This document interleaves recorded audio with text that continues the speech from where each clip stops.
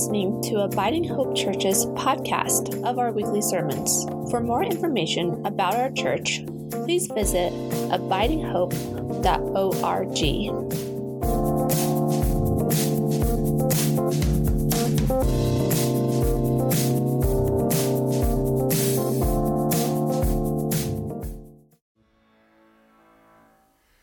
The Holy Gospel according to St. John, the 17th chapter. Jesus prayed, "I ask not only on behalf of these, but also on behalf of those who will believe in me through their word, that they may all be one. As you, Father, are in me and I in you, may they also be in us, so that the world may believe that you have sent me. The glory that you have given me, I have given them, so that they may be one as we are one. I in them and you in me, that they may become completely one, so that the world may know that you have sent me and have loved them even as you have loved me.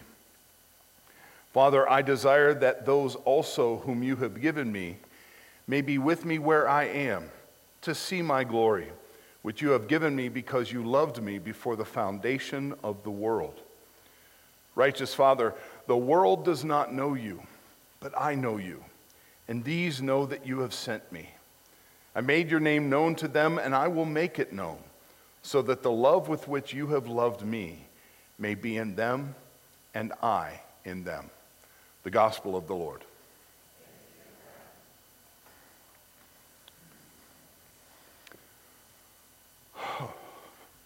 It's a tough week.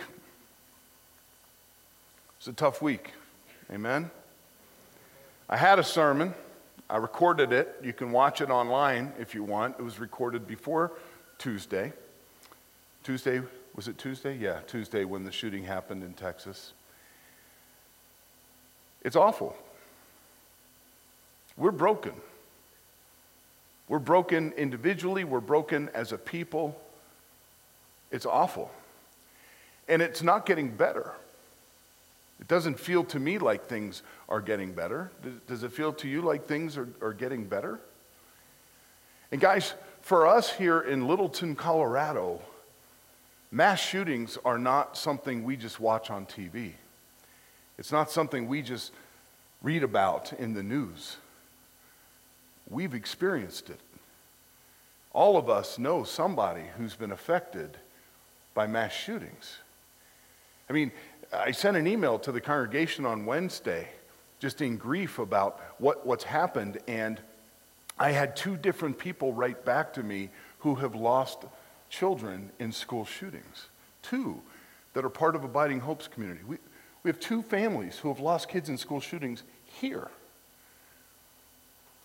I've walked with families who were affected by the Columbine shooting, Arapahoe High School shooting, the Deer Creek Middle School shooting, and the STEM school in Highlands Ranch. This congregation has been personally affected by all of those and more. We have connections to the Aurora shooting. We have connections to the Platte Canyon High School shooting. I mean, is this awful that we're that's just in this community. We're broken. And you know, when I speak about these things, often I'm accused of being political. It's difficult to speak in public these days as a pastor or for anything, any reason, and not be accused of being political, right? Well, guys, this isn't a political issue. It's a spiritual issue. It's a spiritual issue. Now, folks can politicize it as much as they want, but it's a spiritual issue. Whether you think the problem is guns or whether you think the problem is mental health, whatever you think the problem is, it's a spiritual issue. And it's a spiritual issue because we're putting other things in the way of us making the decisions we need to make to protect our kids. What's more important than life?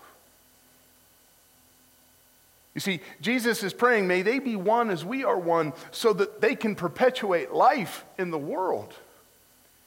Jesus understood if his followers aren't united, if they're not one, they're going to create division. They're going to create labels. Who's in, who's out, who's right, who's wrong, who's saved, who's not saved, right? All of these kinds of things. And so when he's praying for oneness, he's not praying that that we just kind of stay on the same page. He's not praying that we kind of consider one another. He's praying that we actually see every human being as a part of the family. That we recognize that every single person is a child of God. Amen? And that can't be forfeited. That can't be forfeited.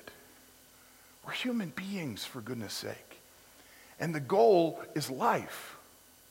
The goal is that every single human has an opportunity to live, has an opportunity to maximize whatever gifts God has given them, has an opportunity to use their gifts and to pour their gifts out to make a better world.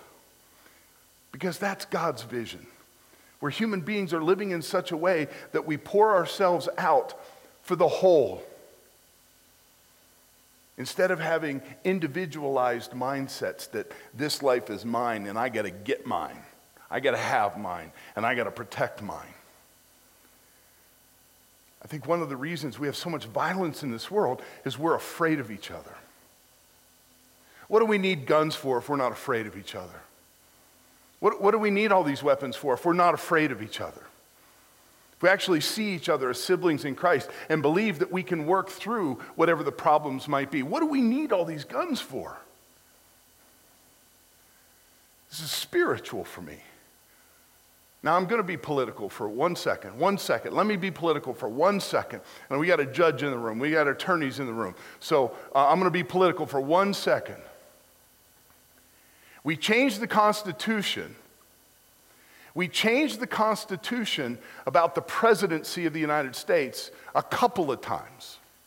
Read all the amendments, not just the first 10. Read them all. We changed the Constitution to say a president can't be president more than 2 terms or 10 years. Remember that? Because we had a guy who got elected 4 times and died in office, remember? And they came back and said, well, that maybe was probably a bad idea, that we don't have a term limitation on this. So let's change the body of the Constitution. One of the actual, what do you call them? Al, you got we got the legislative, and then we've got the executive, and then we got the judicial, what are they? Articles? Are they each an article? They're the branches, but what's the part of the Constitution called? Are those Article 1, Article 2, Article 3, right? Those are really important parts of the Constitution. Like, when the lawyers in the room can't answer the question, we're in trouble. We're in trouble. We're in trouble. But I think they're called articles, right? Article 1's legislative, Article 2 is executive, Article 3 is judicial. We changed the body of the Constitution. We've done that before. We've done that. And if we have a Second Amendment that nobody understands and that just is being interpreted that whatever you want goes, can we change it to protect kids? Can we change it and make it so that we put life first? How bad does it have to get before we say we're done and everything's off the table? We need to start over. We need to come up with a system that's going to perpetuate life. If the system we're living isn't working, how bad does it have to get before we're willing to say, we need to get in the same room and figure things out? It's a spiritual problem. If being a Democrat or Republican is the most important thing, we got a serious problem. If we think it's about self and me doing what I want just because I like guns or I want whatever and I'm going to just keep collecting for myself, we've got a problem. Wouldn't Jesus come and say, guys, do what it takes. Save life. Promote life. Build life. I don't understand. What's more important than life? Some guns? Access to guns? What's more important? But it's not just school shootings, right? A lot of people are saying, well, let's just fortify the schools.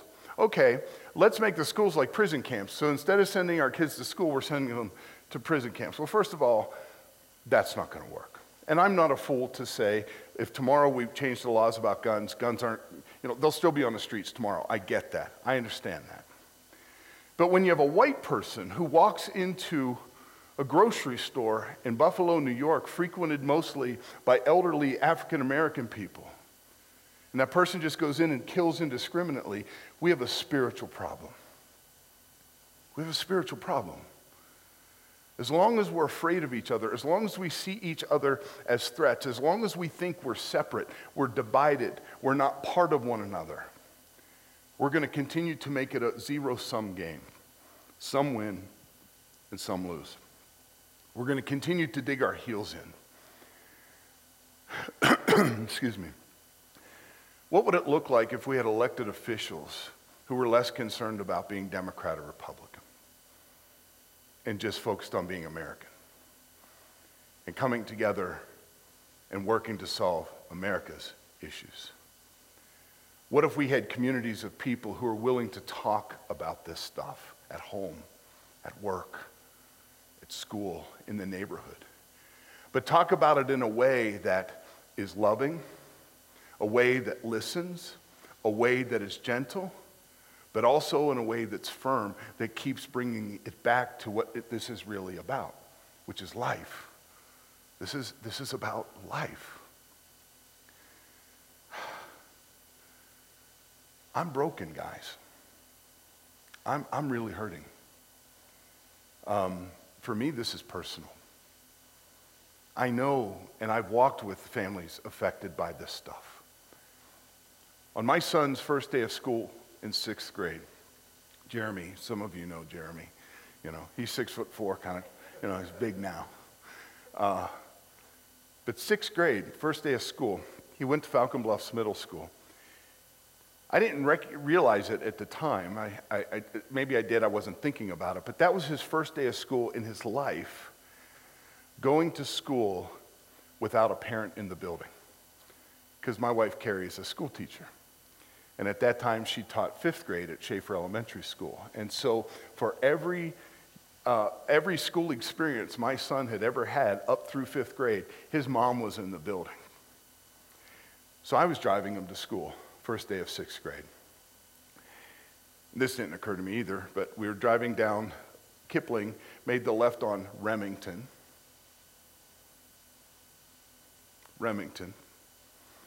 to come to Falcon Bluffs. And as we made that left, and we're coming down Remington, there's a lot of cars. Jeremy said to me, "Dad, when the shooters come to my school, will you?" And it hit me. It's his first day of school in 6th grade, middle school. He's not thinking about girls. He's not thinking about what buddies are going to be in his classes. He's not thinking about what teachers he might have. He's worried about, will his dad be there if a shooter comes to the school? Wait, what? What? This is the world we want our kids to grow up in? As I talked to colleagues around the country this week, in fact, Boulder, one of the Lutheran churches in Boulder, they just called a new pastor. This was her first week, this week. Guess what community she came from? Uvalde, Texas. And so the congregation here in Boulder told her, go back to Texas. You need to be there.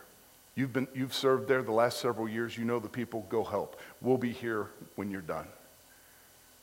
And as I've talked to colleagues around the country this week, and they talk about how horrible it is their kids have to go through the lockdown drills. We created the lockdown drills in Jefferson County. We created them.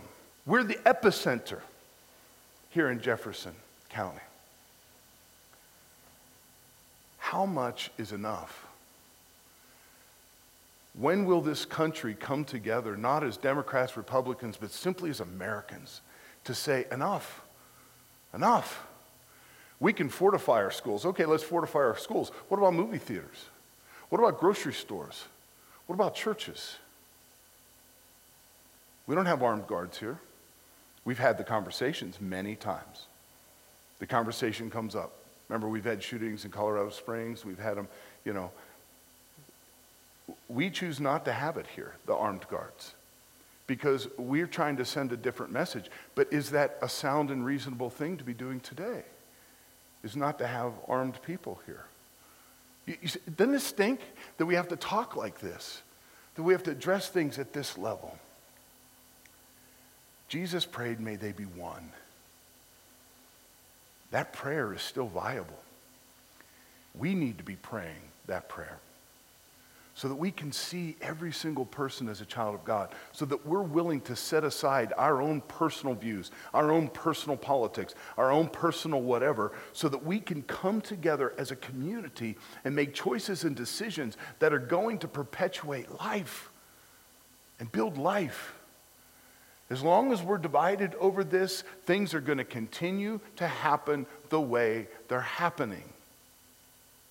And I think part of me, and this is my cynicism, I think there are some out there who are just saying, give it a few weeks, it'll die down. Give it a few weeks, it'll die down. Give it a few weeks, it'll die down, and then we won't have to do anything.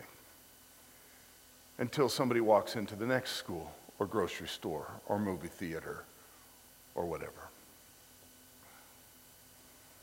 I'm broken. We're broken. How much is enough? I think our children are more important than the Constitution. I think our children are more important than politics. I think our children are more important than whatever moniker we put on ourselves or whatever line we draw in the sand. I think life needs to be the goal and the focus. And I think Jesus agrees. Now, don't get me wrong. I'm not naive. I know the political thing is very complicated. But do you see people getting together politically and making good decisions to make things work today? Do you see that happening? Do you see folks coming together to make decisions that are going to set our kids up, to set us up for success and perpetuate life in this community? I mean, are we seeing it? We're not seeing it. And so what do? I think you need to have a voice. You need to have a voice with your family members. You need to have a voice with your friends, with your coworkers. And when people push back, it's okay. It's okay. Be gentle. Listen and hear. But this story I'm about to tell you really hits home for me. When Carl Fisher, who was the shooter at Arapahoe High School, when he walked into Arapahoe with a gun, he shot a girl named Claire. She was the first person he saw when he walked into the school. And there was another student who was standing there who saw Carl do that. And she didn't run. She looked at Carl and she said, "Carl, what are you doing?" And that statement caught him. He stopped. And he didn't shoot anyone else except himself, sadly.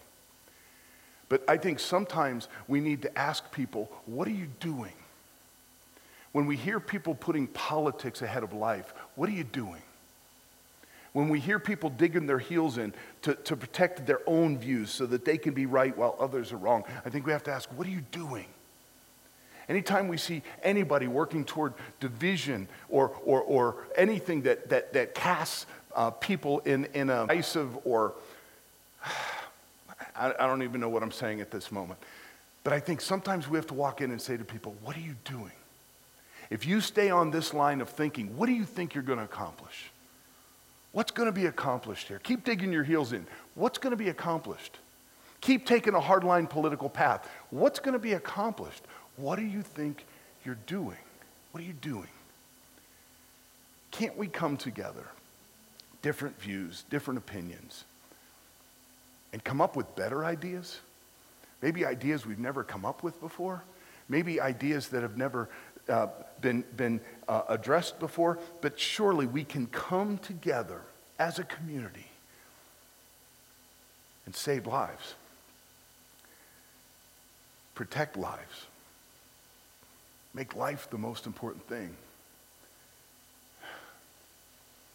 You know, when Jesus saw the world oppressing, he crossed the line. You know, he wasn't supposed to talk to women in public. He did. because he saw them as his sisters. He wasn't supposed to ask for a drink from a foreign woman at a well, but he did because he could see that she was a part of him.